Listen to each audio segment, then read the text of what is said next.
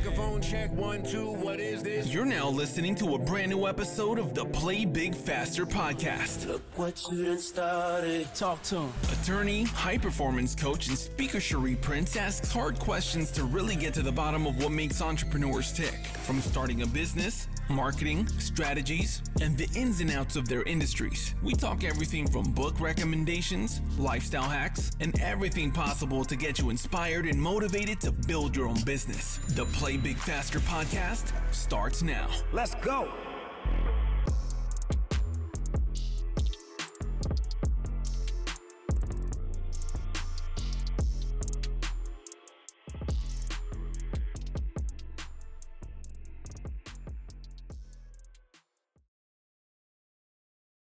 Welcome to another episode of the Play Big Faster podcast. We are joined by the Director of Internal Audit, Christopher Thomas. And Christopher, tell us where you work at. I work at Jackson State University, the I Love. The I Love, okay. How are you doing? Doing great. How are you? Doing awesome. Thank you for taking the time to come out and talk to us. Just reviewing your career trajectory at Jackson State and just moving in your director's position at such a young age. Tell us how you did it and what you do for the I Love. I've been with Jackson State now for right at 6 years. And as the Director of Internal Audit, I'm kind of in control of inputting various internal controls for the university, making sure that the university stays in compliance with its regulatory, state, and its governing board regulations. And that it touches everything that's going on at the university. There's always a standard or a policy or a procedure that should be going on. And so what my job is to come in and just take a look at the various divisions, various departments, and make sure that they're actually doing what they're supposed to be doing. So in other words, you are the compliance police on campus. Yes. Is it? And that I don't like that word police because it gets a bad, connotation. I call myself a change agent. I try to come in and put people's mind at ease because normally when they hear the word audit, they originally think of, the IRS, somebody's out to get them. But what my position really is to just really make sure that the school stays on track with its various regulations. It's not to say, "Oh, I got you," or anything like that. It's really to help strengthen the university and make sure that we don't have much leakage or anything like that. So just the title itself, Internal Audit. What are some things that you do on a regular basis that just kind of give those checkups to those different departments? Well, I kind of began my year off with doing a risk assessment. I talked to various managers around the university and asked them, questions about their organization, what challenges they may be having, things that may be bothering them, things that they wish would change. And everybody has a story.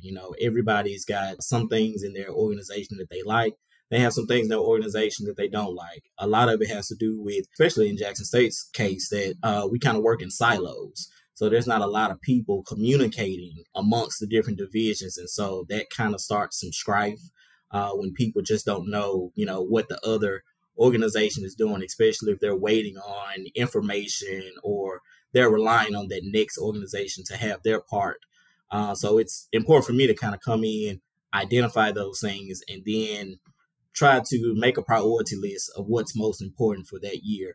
And I do that in conjunction with the president and also the chief audit executive at IHL. Now, for your department, it's almost the equivalent to maybe internal affairs. Is Mm-hmm. that? Yes. Okay. So are you more independent? Because I heard you say that you work in conjunction with the president. Is there another department that you answer directly to? Because I can see how that may be hard, being an oversight and then working directly with the department. So my independence actually comes from the Institution of Higher Learning of Mississippi. So I work for the chief audit executive, and I report to him as far as any of my findings and things like that. But for the president, he's more my administrative manager. So he just handles, make sure I get paid. But I am completely independent of him when it comes to, what things I want to audit, what things I need to look at. And that's just a part of the whole IIA structure. Well, and we definitely, at the Play Big Faster podcast, we want to give you your flowers early. You are a young guy, and we don't see many young guys in this type of position. How old were you, if you don't mind me asking, when you actually took this position? 30, what am I? 37. Okay, then or now? Huh? Damn. Yeah. Oh, so, and you were doing this for about 6 years. You were 31, 32. Wow. That is so awesome. Now, are you a native Jacksonian? Native Jacksonian, JPS, born and bred, Bradley Elementary over there in Mega Evers and Sunset. Then went to Northwest Middle School on Highway 49, and then 2400 Robinson Street, Ram City. Yeah, I'm a Jackson all day. Well, look, that is awesome. And I'm not going to hold that against you. I'm from the great metropolis of Louisville, Mississippi, by way of Durant, Mississippi. Don't nobody even know what that is. That's okay. That's okay. Great things come from there. Great things. Cows and fields. Well, you know what? Anyone who's been through a Whataburger or a McDonald's, they can appreciate cows and fields. Okay, beef all day long. This is true. Something we can't live without. So that's great. So there's the annual things that you do. Are there any special projects or things that are not required all the time that kind of add to your job? I think you guys have certain accreditation standards that you have to meet. Is that something that you deal with annually, or is that just something that is periodic? No, it's annually. With every project that we do, we have to perform those with the Institute of Internal Audit standards in mind. Just like in the field of law, there's certain regulations that you have to follow to make sure that you're meeting that board certification. So we keep that in the forefront of everything that we do. And I think you mentioned anything special that we do. So we do special investigations. Things come up, around the university, and somebody may need to be a whistleblower. So we appreciate that. We hope things don't go wrong at the school, but with any organization, you're going to have things that do happen. And so those come about ever so often. And then I get to really play cop and go undercover and, go through people's stuff and they don't know about it. But I enjoy that work. And again, we don't want to see those things where people have to be whistleblowers, but it does happen.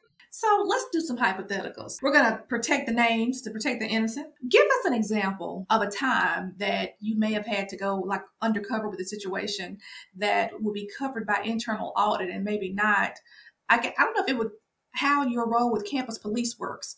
If there was something that you uncovered, would you involve them directly if it looked criminal, or how does that work? If it was something that was criminal, I do as much of the investigation as I can myself before I handed that information over to our public safety team so they can kind of take it from there. But anything, especially with dealing with a threat, you have to go ahead and get public safety involved. If it's money or something like that, we can work around it without actually having to involve a lot of people. Really, during those investigations, you try to keep it as close knit as you can, and that normally that would be me. That's my attorney, Ed Watson, and then we go from there. So, give us an example of a time that you had to go deep undercover and do some digging. We have some incidents where there was some money missing, and some professors had started to, charging students for an exam. And so we had never heard of something like that. But, they said it was regular. It was something that they've always done. It's probably been like a 20-year practice. And as administrators come in and out, some people see it and then they may say something. And that's basically what happened. And so I started having to go through old emails and calling people in to have interviews with them just to see, what knowledge they had about this. And literally it had been going on for darn near 2 decades, just different people, just keep going. And yeah, that was an interesting one. And we finally kind of put it to bed. So as a young guy growing up in Jackson, Mississippi, how did you transition to internal audit? What was it that led you down this path and opened up this opportunity for you? Well, when I left Provine and got to Jackson State, I was actually a marketing major. I thought I was going to be Marcus Graham from Boomerang. I wanted to walk in and be all clean and smooth, and everybody's like, "Who is that little boy over there? Who's that short guy?" And I just didn't see it. I got into marketing and I was like, you know what? I'm not that creative. That's not my thing. And I ended up taking like a managerial accounting class. It was a prerequisite. And I took that under probably one of the smoothest teachers I've ever seen is Dr. Nabusi. And he just kind of introduced me to it and said, I think you'd be really good at this. And so I switched my major from marketing and full-time accounting major. And then I found out there's like a delineation line in the College of Business. So you have your accounting and your finance people, then it's like kind of everything else. And so when a lot of the corporate companies would come in to do internships, FedEx was one of the first ones that I met with, and also Deloitte and Touche, which is like one of the big four firms. And so I had my mind set on going to Deloitte and Touche, and I said I was going to do it like my junior year. But I messed around and went to FedEx first.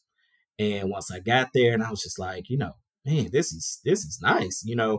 It's not 80 hours a week like they had told me we were going to do at Deloitte. It was 40 hours. You had work-life balance, and then it was in Memphis, so I could get back home like every weekend if I wanted to, especially during football season. I had to see the band. I had to see the football team. So just that distance. So I'd get off of work around 5 o'clock, drive home to Jackson. I'd be here by 7:30. Enjoy the weekend, and right on back up to Memphis. And working for FedEx was it was a worldwide, experience. I got the opportunity to travel internationally to Germany and Italy, Paris. I probably went to every major city in the United States.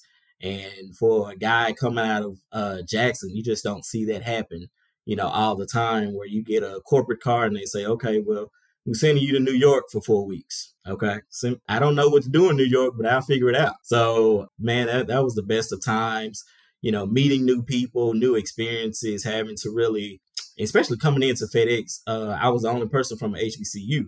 And so everybody else was from Ole Miss, Mississippi State, University of Tennessee, University of Memphis. And you just kind of get that feel like, am I good enough? Am I good enough? But one thing that they do put into us in the College of Business at Jackson State is that, hey, if you can get a degree here, you can go anywhere you want to. You can compete with everybody else in the country. And once I got there and really showed my work ethic, I mean, it was like night and day between me and my peers. And so prior to me even finishing my internship, they offered me a full-time position to come back as soon as I finished my senior year. So finished senior year, went back to FedEx, spent 10 years with them, and then I find myself coming on back home to the I love just to kind of help out because the school was kind of in trouble at that time. I'm not going to dare ask what the trouble was because I know that there are certain things about your job that are confidential.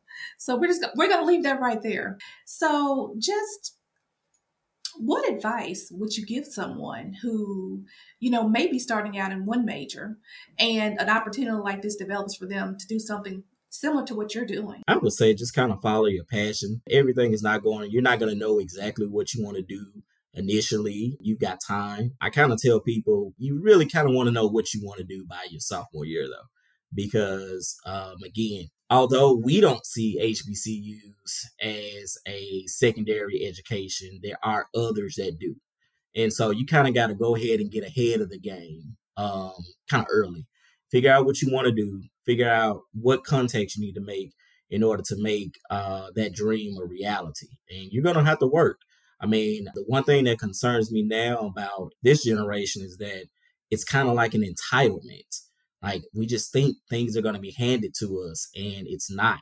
Like you still got to go out here and get it. You still got to know that although, yeah, we got a better name now, Jackson State is known across the country, there's still some pockets where people don't know who you are. Got a friend in Chicago right now, in the suburb of Chicago. He's an engineering major. People have never heard of Jackson State, so it's important to go ahead and set yourself up as early as you can with whatever your degree is going to be. And don't be afraid to take chances. There are things people say about you, friends, family, and they say, well, nobody's ever done that out of our family. You from Jackson. Well, what does that mean? Do you know God? If you know God, you can do anything. You can just step out on faith. You can do anything you want to.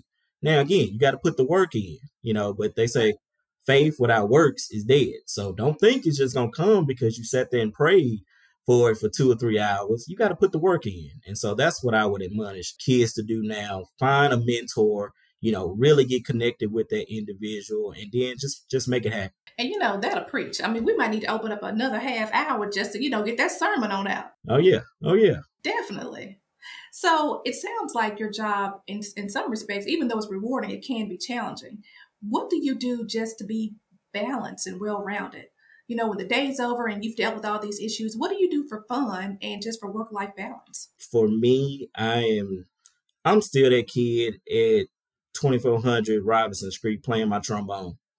So I'm still a band head. I will turn on YouTube and play every fifth quarter since last season. That kind of calms me down. I love my R&B. I love my gospel music. So music has always been that thing that kind of just, it just makes me chill. And then, of course, when I get home. Your favorite two artists, favorite R&B artist and favorite gospel artist? Favorite R&B artist is Brian McKnight. Favorite gospel artist, Marvin Sapp. Okay, so I'm going to say yes to Marvin Sapp. Brian McKnight, the old Brian or the new Brian? Because, the music changed some. I'm going to go with old Brian. Like the Never Felt This Way, One Last Cry, I Remember You album. That's gold. That's gold. You put that on it. Gotcha.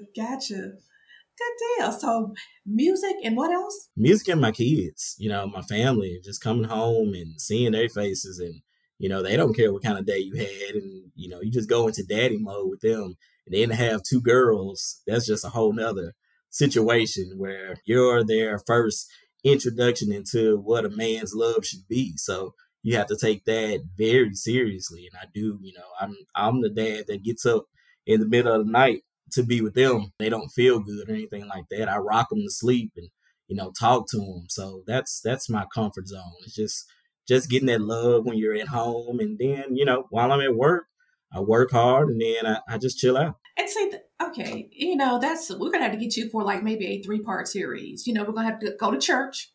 And then definitely got to go to church. We got to go to church. But also what you said about being your daughter's first experience with knowing what a man is. Like literally, we just did an episode about that, about just how important that is. So maybe we got to get you back just to talk about daddies and little girls. I would love that. Well, listen, this has been awesome. Do you have anything else to share with our subscribers? Everybody, I know it's tough out there right now. Things are high. People are concerned about jobs, security. Family lives may not always be the best that you want them to be, but find something in life to catch hold to. I would love to say catch hold to faith and catch hold to God and know him, in his fullness. But for everybody, that may not be their path. But find a reason just to love on yourself, love yourself first. And then find people, surround yourself with positive people that will speak life into you and to, they really want to see you do well.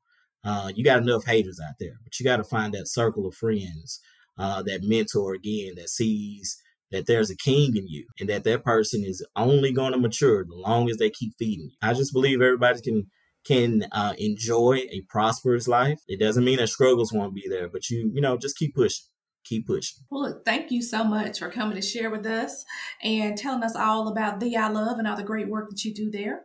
And until next time, this has been another episode of the Play Big Faster podcast. Do you want to start your own business? Confused about where to begin? Not sure if you can do this?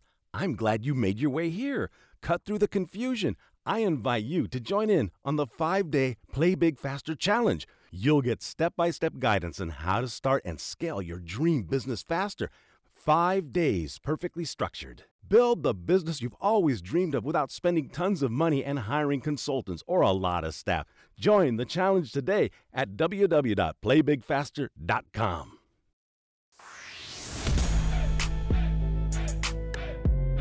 Thanks for listening to this episode of the Play Big Faster podcast. Want more entrepreneurial content? I like this. Make sure to subscribe for future episodes. Already subscribed. I just clicked on it. Don't forget to like and leave a review. Share with a friend that needs this in their life. I think you need this more than I. Oh, and make sure to follow Cherie on IG at Cherie Speaks. And remember to play big faster.